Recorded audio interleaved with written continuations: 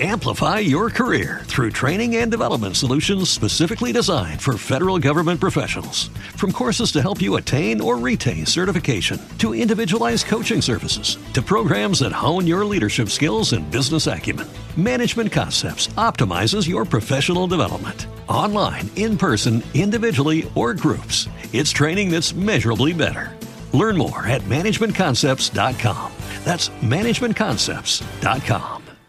Hello, it is Ryan, and we could all use an extra bright spot in our day, couldn't we? Just to make up for things like sitting in traffic, doing the dishes, counting your steps, you know, all the mundane stuff. That is why I'm such a big fan of Chumba Casino. Chumba Casino has all your favorite social casino-style games that you can play for free anytime, anywhere with daily bonuses. That should brighten your day a little.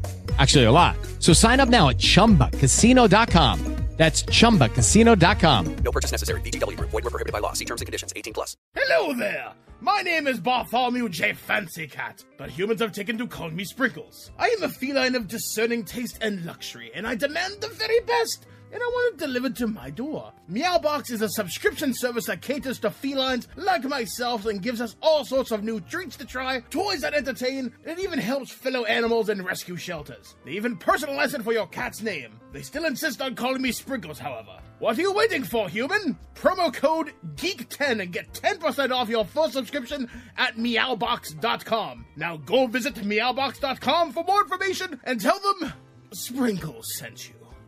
Did you grow up with the NES, PlayStation, Star Wars, cartoons, and 80s TV? Do you like to think who would win in a fight between Batman and the Master Chief? Comics, games, movies, music, and TV. They're gonna tell you everything you need. Superheroes or not, they got your back. They're gonna save the world of geeks.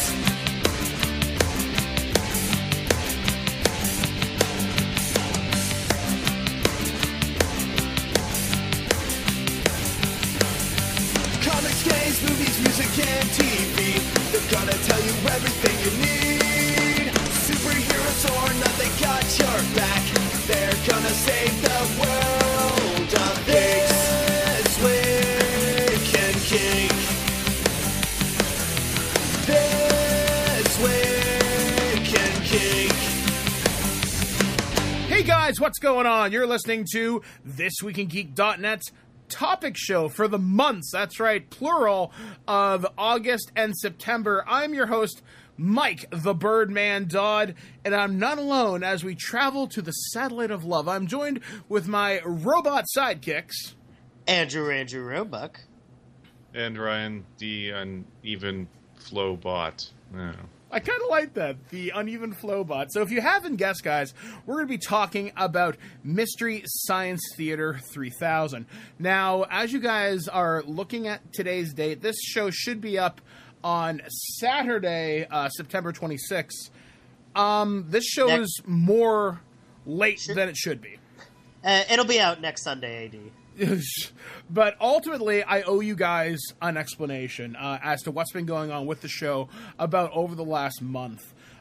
Two major things have happened. So from about the end of August to probably most recently this week, I've been tremendously ill. My wife, Blair, had strep throat, and I caught it the first time, and I thought I was fine. I just thought I had a really bad sore throat. I couldn't talk for a few days, whatever. But whatever it was turned into something a lot worse, and I was bedridden for about the better part of a week and a half to 2 weeks. Within the last week, I've actually been hospitalized. I went to go see my doctor about this post-viral cough that I have, and when I went in to go see the doctor the other morning, she was like, she's listening to my chest, and she's like, I don't mean to alarm you, but I think you may have a blood clot. So you're going to go to the hospital right now, and you're going to go get that checked out. So I went to Orangeville Hospital. They x-rayed me, hooked me up to a bunch of machines, and thankfully I did not have a blood clot in my lungs. And they pretty much sent me on my way home. They've got me on super inhalers and steroids and all sorts of other things. So clearly some things are going to have to change for me health-wise in the next couple of months. so I can be better. But that's a whole different kettle of fish. In addition to that, the Twig Studio computer died about halfway through September, and I lost years worth of work. Thankfully, I did have a good backup, but it was only good up until about halfway through August. So I did lose a lot of interviews. I lost a bunch of boss roles that I recorded, and a couple of nerd newses. There was that cough that I was talking about.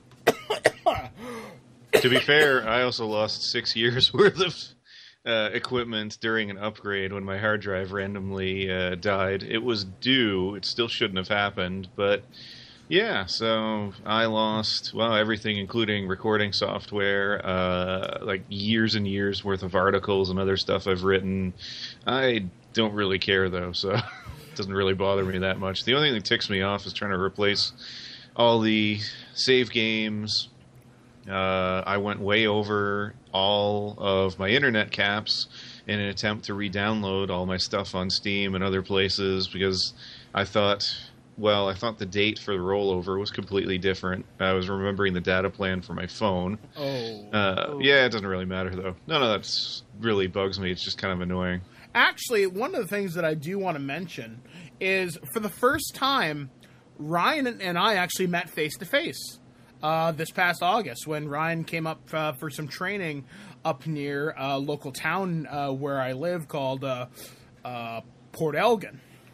So, yes, the metropolis known as Port Elgin. But you got to admit, goddamn good fish and chips. Yeah, it's a nice place to visit. Wouldn't want to live there. But yeah, so me and Ryan for the first time, because you and I have been friends since 2008 at least. Something like that, yeah. We were trying to figure it out. But yeah, it was really cool to meet Ryan in person, and literally his voice is the exact same as it is here in real life. It was kind of jarring actually in that regard. Yeah, pretty much. But yeah, it was really fun. So I guess that pretty much fills in you guys as to what's been going on with the show and me. Now that I'm starting to heal up, hopefully things will be back together. We are going to do a topic show for October, and this is Ryan's idea, actually, and I thought this was actually pretty brilliant. We're going to be talking about Evil Dead next month to kind of tie in with the Evil Dead TV series, which premieres, I think, on Halloween or a few days before. So we'll be talking about that. James Rolfe is going to be joining us, as he always does, a.k.a. the Angry Video Game Nerd. We always love having him on the show. And I'm not sure what we're going to do for November yet. We're thinking about maybe doing Fallout, as that big game comes out then.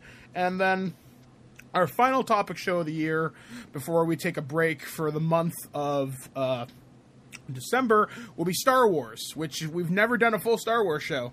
Never heard of it. Yeah, I know. It's this little independent film. You may have heard of it. So I guess, Andrew, what about you? What have you been up to since we last did a show, which was in very early August? Oh, you know, I not too much. I got a new job working with some guy. You may have heard of him. Oh, hey, Ryan. How's it going? Yes, I do work with Ryan now. The only reason I made sure you get hired is because I get the finder's fee. It's true. That's the only reason. He's counting down the days until he gets a finder's fee. Then he's like, "You're out." Pretty much. But no, it's a good job, and it's weird because every once in a while I'll be talking to him and I'll start having to check my ears for earphones because I'm like, "Am I listening to a podcast right now?" And it's like, "Oh no, I'm just talking to the real deal." I love it. So I'm even more hilarious in person, right? Yes, you are. Yeah, that was the correct answer. If you don't want to get canned. So what is going to happen with this particular topic show?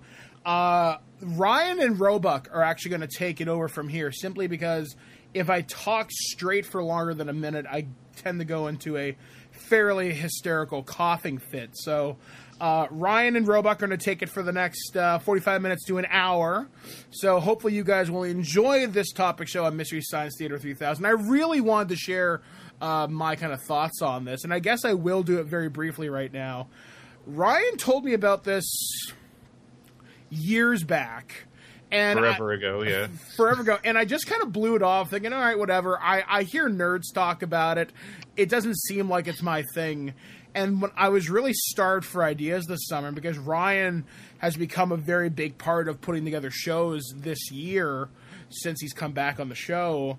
I just Since he got out of court. Yeah, since we stopped dealing with stupidity and legal crap, I kind of decided to give it a second shot, and I was genuinely surprised how much I enjoyed it, because I realized that a lot of the humor in the show is a lot of how me and everybody else watches movies with each other. This is how we do it. This is the kind of comedy that I guess I kind of grew up on. And I never quite realized it until I started watching episodes. I mean, I remember watching an episode last year because I was really bored called Laser Blast. That was amazingly fucked up. But funny, though. And then I watched Manos Hands of Fates this past week. And that really sold me on the show, especially with Torgo and all that wonderful amounts of stupidity. So I really enjoyed it. I'm really glad that I saw it. I'm actually going to go out of my way to try and collect as much of this on DVD and Blu-ray as possible. It's 193 episodes, I think. So it's going to be a long time trying to collect all this stuff. So, guys, I guess that is my thoughts on this. So please enjoy this topic show presented to you by Ryan and Andrew Roebuck. I really appreciate you guys taking care of it. But before I go, here are just the facts. In the not-too-distant past, Mystery Science Theater 3000 debuted on KTMA TV in Minneapolis, November 24th, 1988. The series would run for 11 years, 197 episodes, and actually had one feature film. The premise of the show involved two mad scientists, Dr. Clayton Forrester and his sidekick, Dr. Lawrence Earnhardt, launching Joel Robinson, a janitor who was working for Gizmonic Institute, into space. They would force Joel to watch terrible B-movies in an attempt to find the perfect amount of bad movies it takes to render a person insane. This was Dr. Forrester's rather inventive way to take over the world. TV's Frank, the more memorable sidekick, would replace Dr. Earnhardt in the second season premiere when the show moved to the Comedy Channel, which would soon become Comedy Central. Now, trapped on board the Satellite of Love in Earth orbit, Joel would build 4 robots: Tom Servo, Crow T-Robot, Gypsy, and Cambot. The series would see multiple cast and crew changes during the 11-year run. Most notably, the show creator and lead character Joel would be replaced by one of the head writers, Mike Nelson, during the 5th season. The show would also feature many different plots and reasons for Joel and Mike to be watching bad movies, but the result was always the same.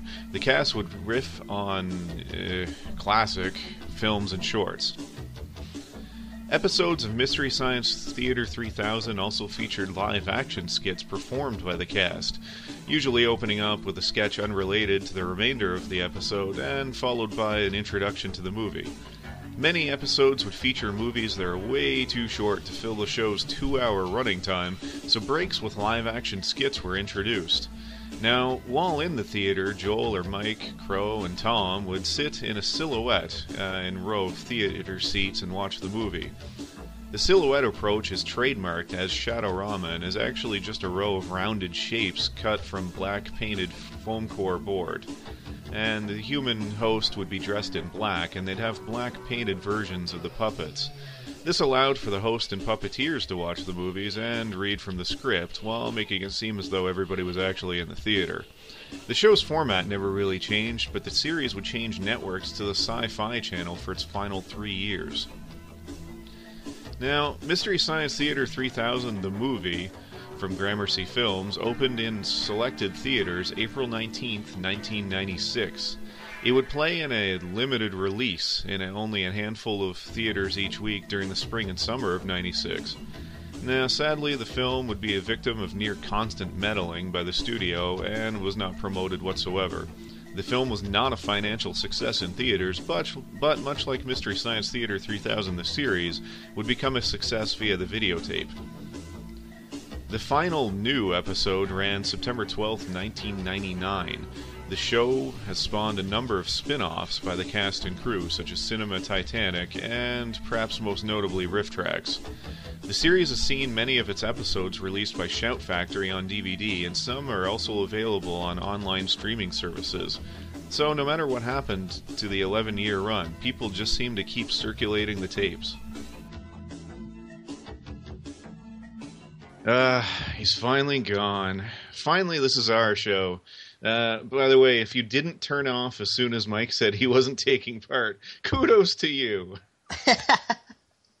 I can promise you some measure of entertainment. By the way, notice he didn't ask what I've been up to. I'm mildly offended. Although I did mention like the death of my hard drive and all the other crap that happened, so whatever. All right. So we did just the facts, or rather I did it. Now wanted to touch on how we discovered it, and I think I'll probably go first because, to be honest, I kind of told everybody about this a long time ago.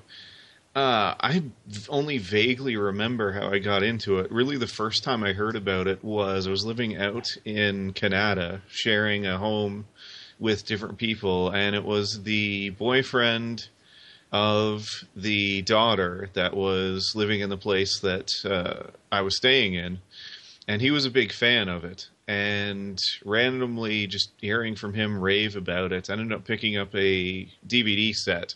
And this predates Shout Factory having it. I think it was Rhino back then. Yeah, it was. Wow. Yeah, Rhino released it, and it was the first box set that was released. And I picked it up at CD Warehouse, which is now defunct. All of those things should tell you how long ago this was. So anyway, I picked it up, and it wasn't the best set.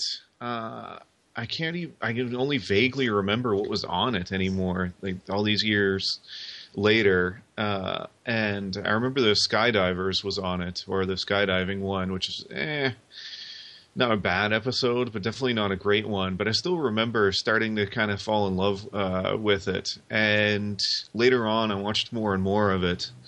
And the first episode for me that knocked it out of the park was Cave Dwellers, which I'll touch on a little later when we get to favorite episodes. But yeah, that was kind of how I got into it. And then my next long-term girlfriend, who's been on this show before and haven't spoken to in 6 years and has blocked me on any form of communication.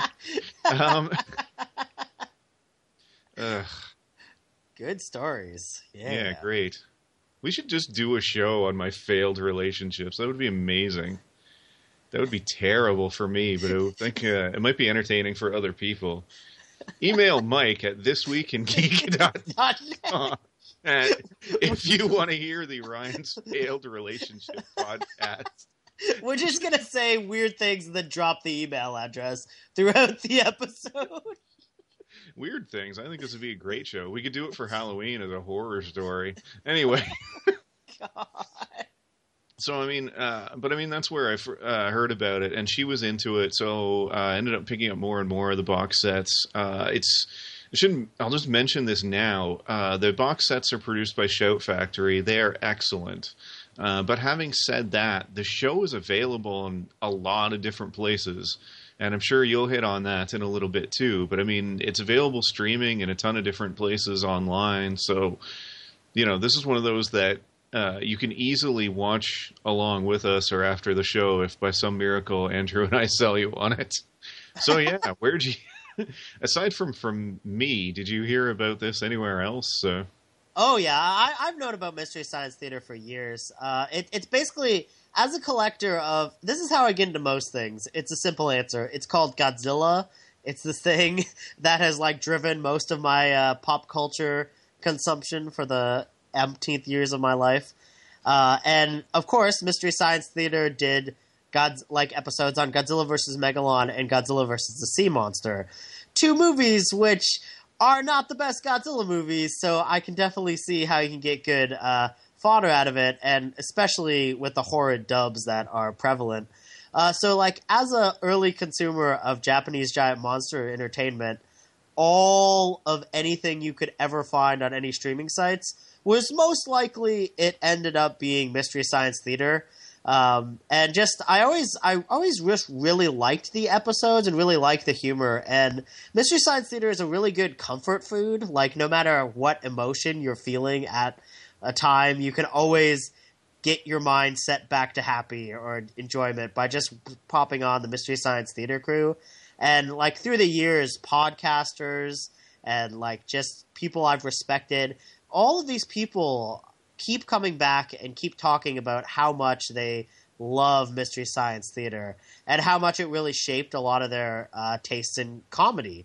So it's been a constant throughout my life, but it's weird that it's not a show that I've ever sat down and watched beginning to end. It's always a show that I will, like, I meant by seasons wise. Like, I've obviously seen a full episode, but it's been a show that I keep coming back to, but I've never sat down and watched the whole thing, which is a weird thing that happens with me in a lot of my comfort food entertainment. Yeah, it's funny you say that too, because you're right. I mean, I can remember some times I've been down or that kind of thing. I think it's really helpful in just relaxing you and that kind of thing. You're right. It makes for good sort of comfort food, comfort watching, whatever you want to call it, comfort consumption, whenever you're not feeling great or whatever. So maybe I might need this after the Ryan's Relationship recording podcast, the 3 hours of... No, I mean, you mentioned that it shaped a lot of people, and you mentioned that it's easy to jump into. It's easy to jump around, despite the host segments sort of having a plot. Especially in later years, Sci-Fi Channel mandated that there be a coherent narrative, so they didn't want it to be episodic. They wanted an overall sort of story arc, which to me, by the way, is silly because, when you talk about the show format, let's be honest, it's really just an excuse to sit down with your buddies and make fun of not great film. Well, exactly. I was really surprised because I guess I'd never actually stumbled on any of the later years because I watched one from the later years and there was a whole new villain lady that I was like, oh, I've never seen you before. Pearl Forrester, Dr. Forrester's mother. So I had seen her before. I just didn't realize that it was the same character. Yeah, she's changed appearance a fair amount, and her goals change from season to season. But I mean, again, realistically, it's a show about something we've all done. We've all sat down and watched not great movies with our friends and made fun of them. I mean, one of my best theater going experiences ever was going to see Spider-Man 3. The theater was basically empty, and it was just me and my buddy RJ, and we just tore the movie apart and just laughed hysterically the entire time. Another personal favorite was doing that to the film, Jet Li film, Black Mask. So, I mean, this was a show built around, just being with your buddies and doing what you would normally do. And even in the early years when Joel was on and they had the invention exchange and the sort of set segments they would do, it was all stuff that he would do normally. Like, the inventions were generally stuff that came from his stand-up that he did at the time. And even as the show evolved, I mean, Mike did stuff that he would do. These were all comedians, everybody on the show. And so I think it kind of added to the comfort format, whatever you want to call it, that these were just a bunch of guys who you could see as being friends, hanging out, watching a bad movie, and you think, well, I would do that with my friends. Yeah, it's true. I also think for me personally, the use of puppets really got me hooked on the show because puppets are just they're simple, and the puppets on Mystery Science Theater are really simple, but I still look at them and I'm like, these are just characters. While watching them, I don't go, oh, these are puppets. I go, I really like these characters and the roles they play and all this stuff. And I get really endeared to puppets. So that was kind of a plus for me watching the show, where it's this little added amount of humor. Because I was watching one of the episodes. I believe it was the Time of the Apes. Is that the one where the Japanese Planet of the Apes movie? Yeah, I believe so. But they were playing softball, and they had changed the heads of the puppets so that one was a T, and the other had a catcher's mitt on, and I just love that idea, and I love the continuity where they then went and sat down in the movie, and they still had those head attachments, and just little things like that happen when you have puppets. Just I always enjoy.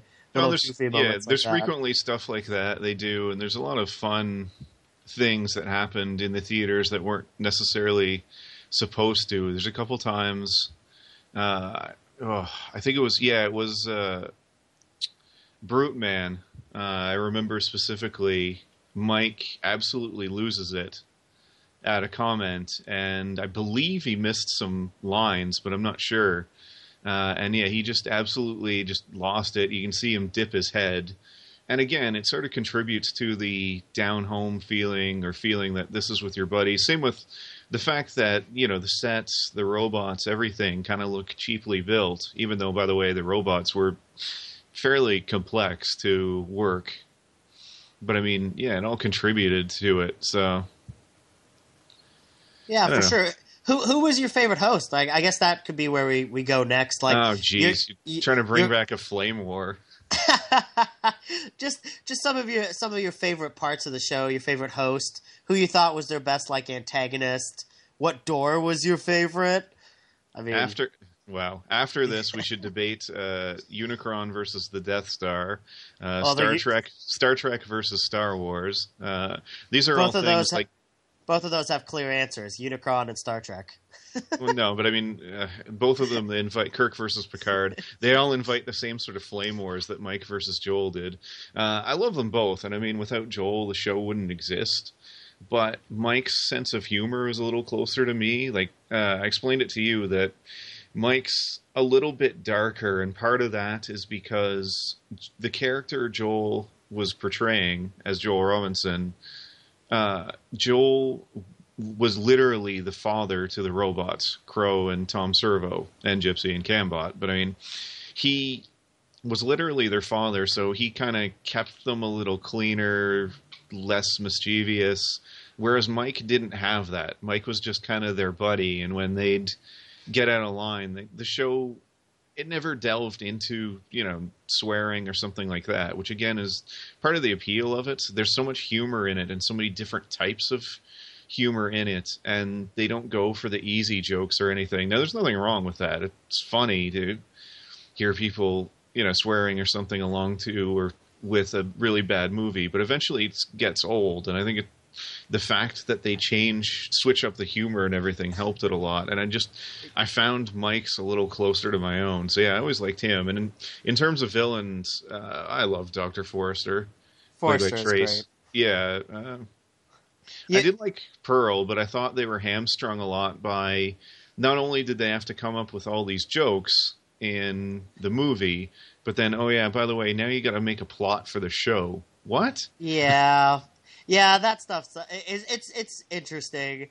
I would say when you're talking about like their humor, I love that they're not restrained by like having to be relevant, like because they will make offhanded comments that are like references to 50s commercials or like weird obscure like gas chains. Yeah. But like the thing is, even if you don't know what it is, the delivery is so funny and the delivery is so good, you still laugh.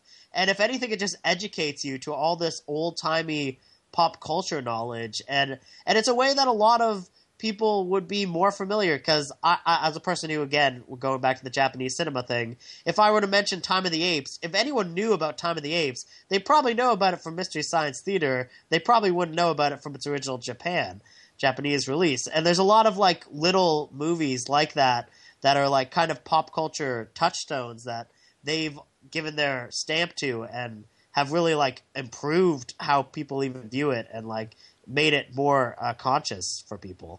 It's funny because like unlike a lot of not popular or not well done comedies, they didn't really seem to care if they're Amplify your career through training and development solutions specifically designed for federal government professionals. From courses to help you attain or retain certification, to individualized coaching services, to programs that hone your leadership skills and business acumen, Management Concepts optimizes your professional development. Online, in person, individually, or groups, it's training that's measurably better. Learn more at managementconcepts.com. That's managementconcepts.com.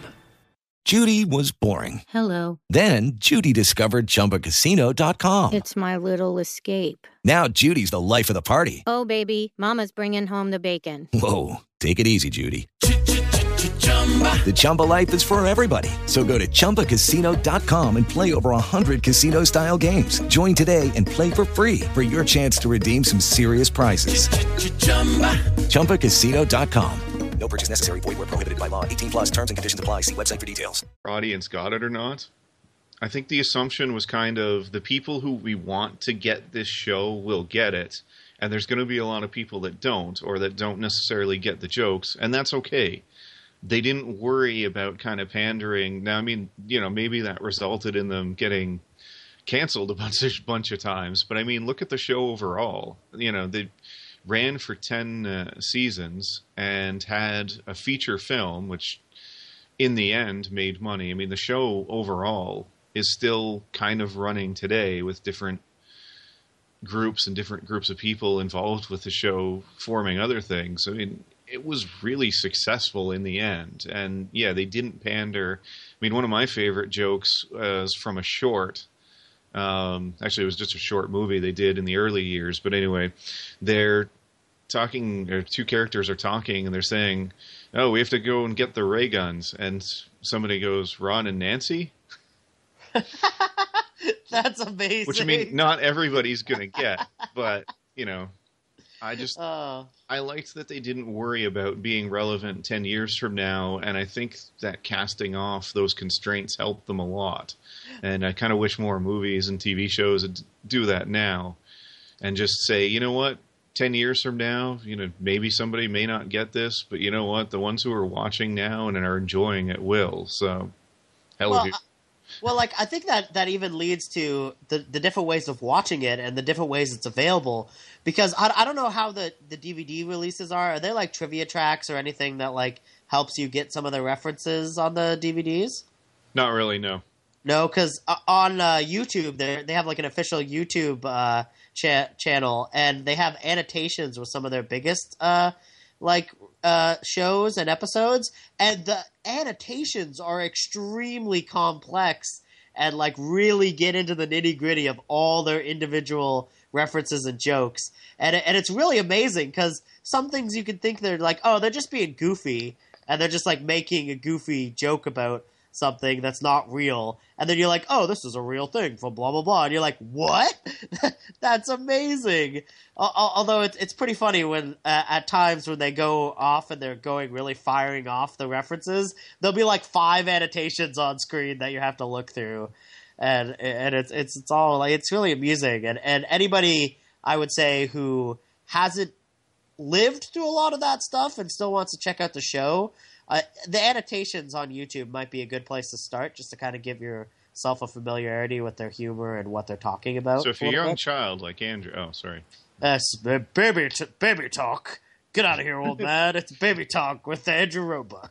The other option, too, is there's a website I highly recommend, www.mst3kinfo.com. It's satellite news, and they have an episode guide, and there's one for every episode, and it is fantastic. I highly recommend them. It's the same sort of idea. They'll frequently explain some of the jokes and riffs, and it's written from the perspective of the person who did the guide or review for the website.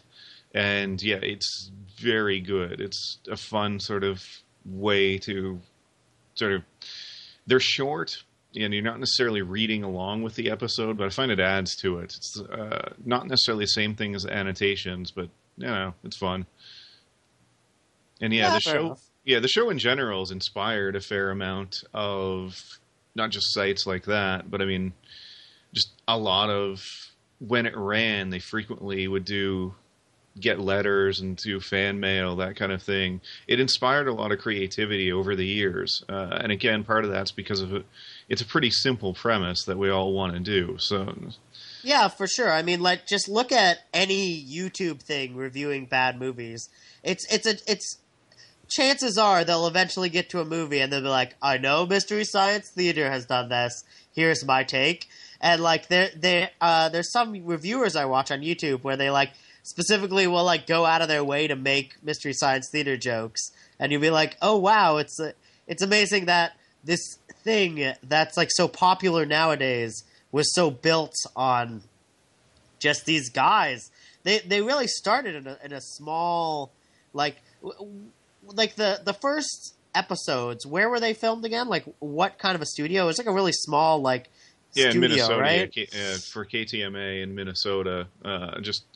Was that like a UHF station kind of thing? Yeah, it was on the dial, and one of the funny stories they tell, and I can't remember if this is from a DVD or an AMA or what, but I mean, one of the stories they tell is that they used to get, the station would get angry calls from this woman who was using a television, and just the way the TV was set up, she couldn't see that there were silhouettes of people watching the movie.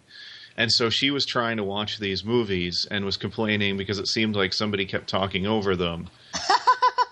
That's amazing. Yeah, so stuff like that used to happen back then. And obviously the hosts were different. Although, I mean, Joel was still there. And it's funny how long some of these people were there. I mean, Kevin Murphy, who was, brain cramp, Tom Servo. Kevin was there pretty much forever.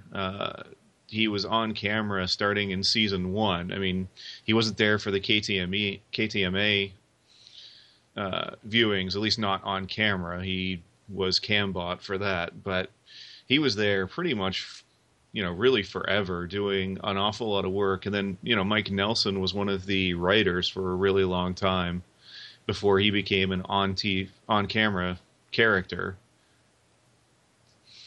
So, yeah, and I mean, Mike mentioned this too, and you hinted at it as well. The number of movies they've done that have been referenced by other things, like you hear stories about Quentin Tarantino has copies of Manos, The Hand of Fate, and he calls it the best/worst movie ever made, which I believe Troll 2 is usually called that. But anyway, and it's awful.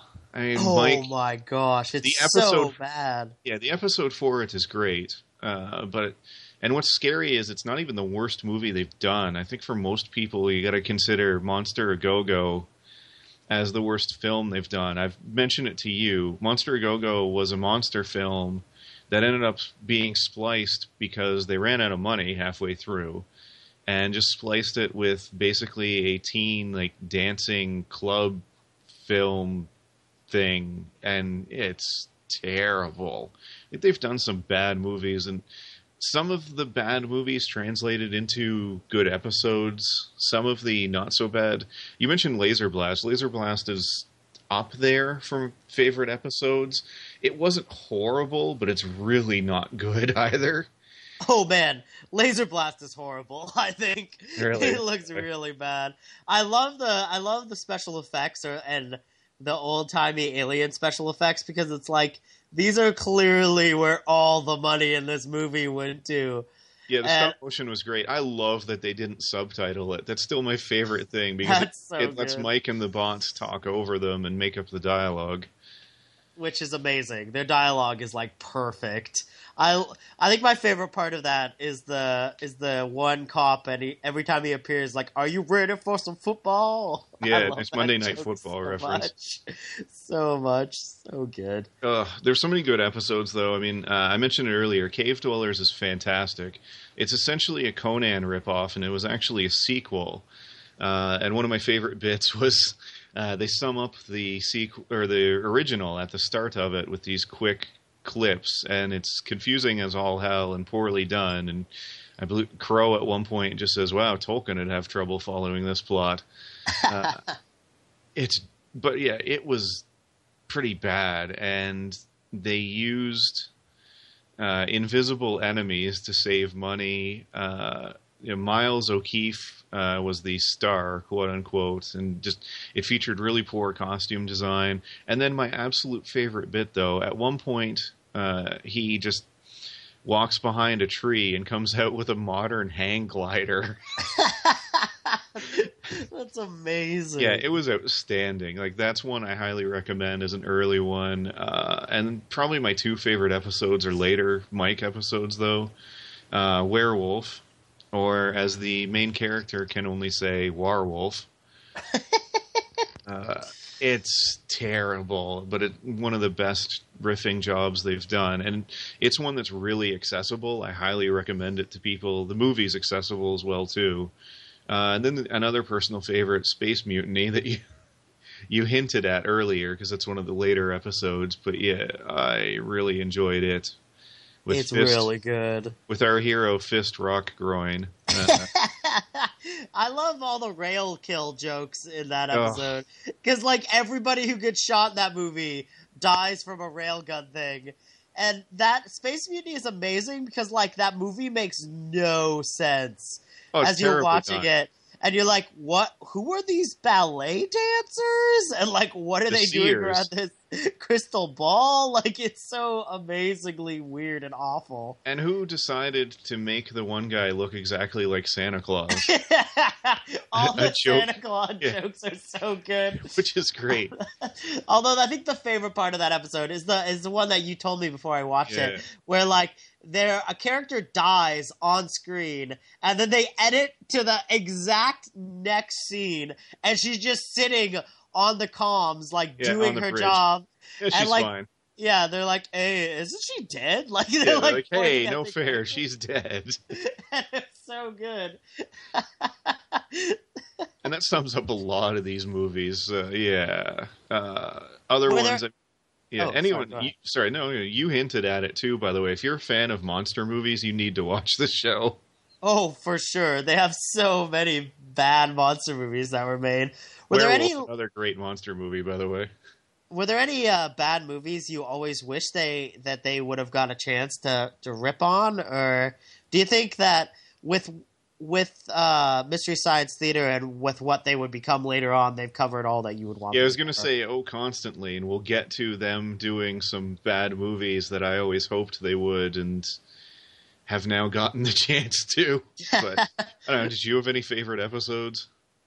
Oh, man, I really like the Time of the Apes episode because if there's one thing I love, it's making fun of bad dubbing. And the dubbing in that movie is awful.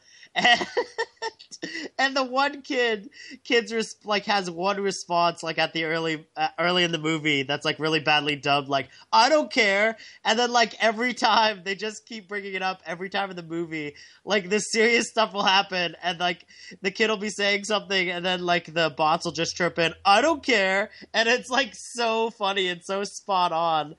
And it's really good, and I was just laughing throughout the entire film and had like a great big smile on my face because they managed to milk every cheesy, ridiculous moment in that movie to the extreme, and that was one of my favorites. I really like that. Nice, yeah. Just going on for me, I've seen every episode of the series. There's a ton of fantastic ones. Final Sacrifice was amazing. Canadian movie, by the way, and terrible. Introducing the wonderful adventures of Zap Rousdower. Anyway, Prince of Space is another favorite. Mike has watched it. I wish he was here to talk about it, but Puma Man is outstanding. Yeah. Anyone who hasn't seen it, Puma Man is a terrible sort of superhero movie. So if anyone complains about Marvel or DC nowadays, go and watch that. But the character, flies at... he flies at 30-degree angles due to poor special effects, and the music and the cues in the movie are terrible. It's just really poorly done and edited, and it makes for a hilarious episode. And there's a ton of host moments, too, that I've only sort of touched on that I really enjoyed. Personal favorite was Last of the Wild Horses, where they do sort of a mirror episode, and the Mads, so Trace Dr. Forrester and Frank, end up in the film riffing on the movie instead of Mike and the crew. They did a lot of fun stuff like that on occasion, and I enjoyed that. Man, there's probably so many good episodes I'm forgetting about, but there were a lot. This was a really good series overall. Oh, yeah, for sure. It's considering it has 195 episodes, if you're a fan of good times, as you put it to me one day, you will definitely find something I hate to good enjoy. times. Oh. Yeah, the shorts are highly recommended too. Mr. Be Natural, which is dreadful and awesome. Are You Ready for Marriage is a personal favorite. These are all great, and it's not surprising to me that after all these years, because there's so many bad movies still being released today, that this is pretty much still going. And there are a bunch of different things the hosts have done, or hosts are doing, I should say, including possibly trying to bring it back at some point. But I think, Riff Tracks is the one that's best known out of everybody, and that's Mike Nelson, Kevin Murphy, who was there forever, and then Bill Corbett, who would be the second Crow on the show. And the three of them have just continued on. And you asked earlier if there are any films that that I wish. Well, they've pretty much done all of them with Riff Tracks. And what's neat is they've done actual good movies, and some of those are some of their better ones. The Riff Tracks for Jurassic Park is fantastic, despite the fact the movie is still fun and enjoyable. So I don't know. As for films I wish they would do, when I saw it, I knew Transformers 2, Revenge of the Fallen, needed to be, because I honestly still consider that the worst film I've ever seen. And it's funny because Mike, who's a professional terrible movie watcher, has frequently cited the Transformers as a series as being the worst series, and then has a few times referred to Transformers 2 as the worst movie he's ever seen. And yeah, it's bad. Other personal favorites too. Lord of the Rings is fantastic with Riff Tracks. And I love Lord of the Rings. Anyone that knows me knows I'm a Tolkien fan, except for the Silmarillion. But Lord of the Rings was phenomenal. I mean, this bit where my absolute favorite is, as they're entering the hall, Gandalf, who is flanked by Gimli and Legolas, and I believe Aragorn's still with them at this point, and they asked him to hand over everything that he's got, and finally they ask, "Your staff," and somebody pipes up and goes, "No, these guys are more temps." That's awesome. I love stuff like that. The Star Wars movies are really good ones as well, too. Again, enjoyable. Yeah, most of my experience with Riff Tracks has been through just in the earlier days of YouTube, where they would be constantly barraging us with like best of. They were unofficial and they got quickly removed, but there was a lot of like best moments from this Riff Tracks, best moments from this Riff Tracks, and I would just spend hours upon hours just watching the best ofs, and it really made me want to actually kick back and watch some of their Riff Track stuff, because it sounds like it's amazing. And if you're it's handy and they're inexpensive, and you should actually come over sometime, because I have a bunch of them, especially the video on demand ones. Again, another personal favorite, the beautiful and wonderful masterpiece known as Cool as Ice, Vanilla Ice's acting debut. I actually have their video on demand version of that. It's terrible. I mean, fantastic. That sounds amazing. Yeah, so I mean, overall, you mentioned it, and I've mentioned it too. Riff Tracks is still going strong. There are others. Joel does Cinematic Titanic, and recently in an AMA hinted at a possible reboot for the Mystery Science Theater, but I don't know. I'm skeptical if that takes off. There's a lot of things that blocked it in the past, and there's a lot of problems with doing these shows. Riff Tracks gets around it by just releasing audio to the movies, so you've got to own the film on DVD, some type of video, streaming, whatever, and you got to watch it with it. So they got around the whole having to purchase the rights. But that was one thing that hurt Mystery Science Theater, the show. It got harder and harder to buy the rights for movies. A, because simple costs were going up. B, DVD meant that if you kept the rights to your movies, you could just re-release it on DVD for cheap and then make your money that way. So nobody wanted to sell the rights. And C, oh yeah, people started to pay attention to the fact that, hey, Mystery Science Theater rips apart the movies they buy. Maybe if we really feel like we made a good movie, we shouldn't sell it to them. And sadly, some people did, by the way, and got really angry at them, which I think is hilarious. I mean, yes, they're like making fun of you, but like, it's kind of an honor, because you'd be like, at least someone's gonna get some enjoyment from this movie I made.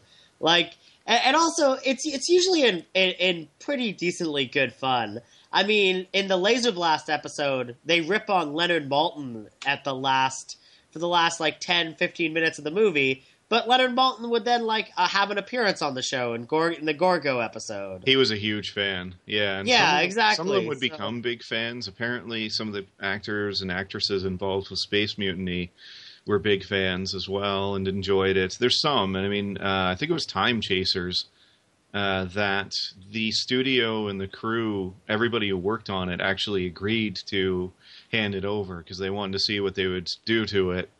And as the story goes, I can't confirm this. This is just what the internet says repeatedly. They were a little disappointed at how bad they got torched, but on the other hand, they kind of expected it. They handed it over. Yeah, I mean, if they want what you have, they're probably not going to compliment it. No, so, I don't know. People react weird. I'd be curious as to what some of the current directors or people associated with the movies that RiffTrax tears up, what they would think if they saw some of it. Some of them have actually been interviewed about it, but... I imagine, though, it's not as... Like, in today's world, they have a million people on the internet constantly barraging them at all times. True. They get torn apart anyway. At least in RiffTrax, they kind of... they're a little more family-friendly and not as outright vitriolic and mean as some people on the internet are. Batman wouldn't just give up. I hope you die. Yeah. Thanks, Internet. Welcome to the internet. Yeah. And maybe that was one thing, too, that helped Mystery Science Theater. It was around in an era before the internet. If you've watched an episode all the way through, you always see the final thing before the tag is just a line that says something it said, keep circulating the tapes.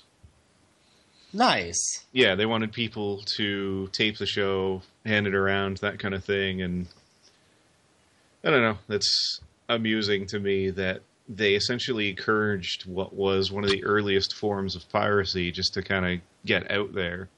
Yeah, it's true. It's interesting. It's definitely like it shows that they're like more about enjoyment than they are about trying to just milk it for all its money, right? Much like this show. So how's that for a wrap up? Oh yeah. Maybe Mike will be alive for the next show. Maybe. No guarantees on that one. So, yeah, I mean, I highly recommend watching this series if you ever get the chance to. And as we said before, it's everywhere. It's easily available on YouTube. It's actually got an official channel. There are also official sites online. And then, they've got the actual DVDs if you're really interested in it. The box sets are not super expensive, but as I said, I highly recommend it. You hinted at it too. There's an awful lot of comedians and people that work in comedy. You know, the most notable one I can remember is anytime Chris Hardwick is talking to one of the guys, and he's had Mike Nelson, Murphy, and Bill Corbett on at midnight, and he always tells the story that it really shaped his sense of humor, and I think it did for a lot of people. There's been a number of other ones who have said that too, and part of that is, as we talked about, there was so much different humor in it that you can find anyone who's a fan of really any type of humor, you can find something. There's sarcasm in there, there's snark, there's just witty banter, there's a bit of everything, such as discussing what the South will do again. Also from Laser Blast. Good times all around. Yes, it was. So, speaking of good times, I'm going to end ours. So you can go and get plastered. And as if Don being sick... What? Excuse me, the term is roebuck to get your vernacular right. So clearly you've learned nothing from Dodd being ill. Yeah! Make it worse. Mike seems really sick. I'm going to wander around and poison myself.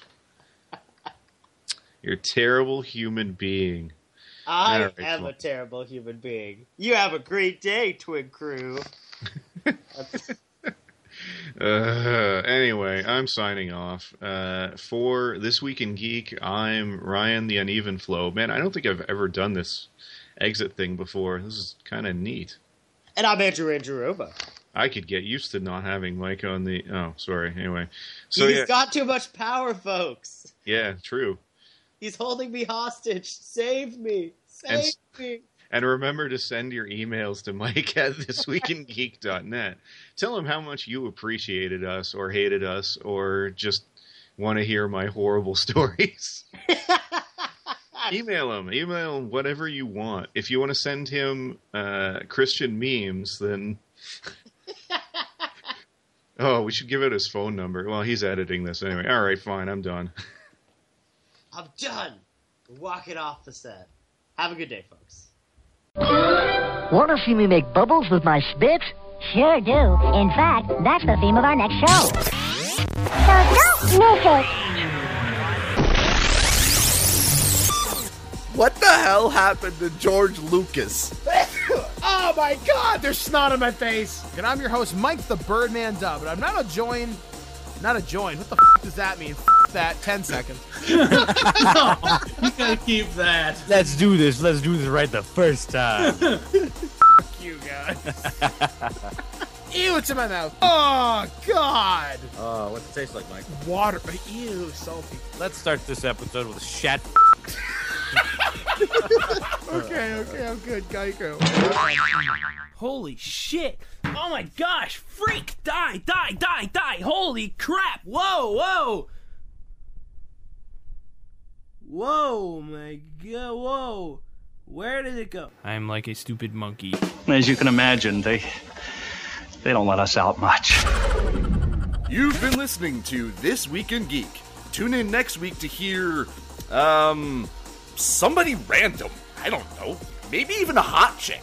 Yeah, let's go with that. Did anyone ever tell you that you were very, very sexy? Well, actually, no. They never will. Check out our website, thisweekingeek.net, for more geek content. As well, subscribe to our podcast through iTunes or any podcatcher. If you would like to comment on this episode, head to this episode post on thisweekingeek.net and comment through Facebook Connect. Or you can call our voicemail line at 817-717-7202. Send us a Twitter message by replying to @thisweekingeek. Lastly, you can email us at feedback@thisweekingeek.net. This extra music was produced by Pronobozo at pronobozo.com. We'll see you next time, and remember... Lower your shields and surrender your listenership. Amplify your career through training and development solutions specifically designed for federal government professionals. From courses to help you attain or retain certification, to individualized coaching services, to programs that hone your leadership skills and business acumen, Management Concepts optimizes your professional development. Online, in person, individually, or groups, it's training that's measurably better. Learn more at managementconcepts.com. That's managementconcepts.com. Hey guys, it is Ryan. I'm not sure if you know this about me, but I'm a bit of a fun fanatic when I can. I like to work, but I like fun too. It's a thing. And now the truth is out there. I can tell you about my favorite place to have fun. Chumba Casino. They have hundreds of social casino style games to choose from with new games released each week. You can play for free anytime, anywhere. And each day brings a new chance to collect daily bonuses. So join me in the fun. Sign up now at ChumbaCasino.com. No purchase necessary. VGW Group. Void where prohibited by law. See terms and conditions. 18+.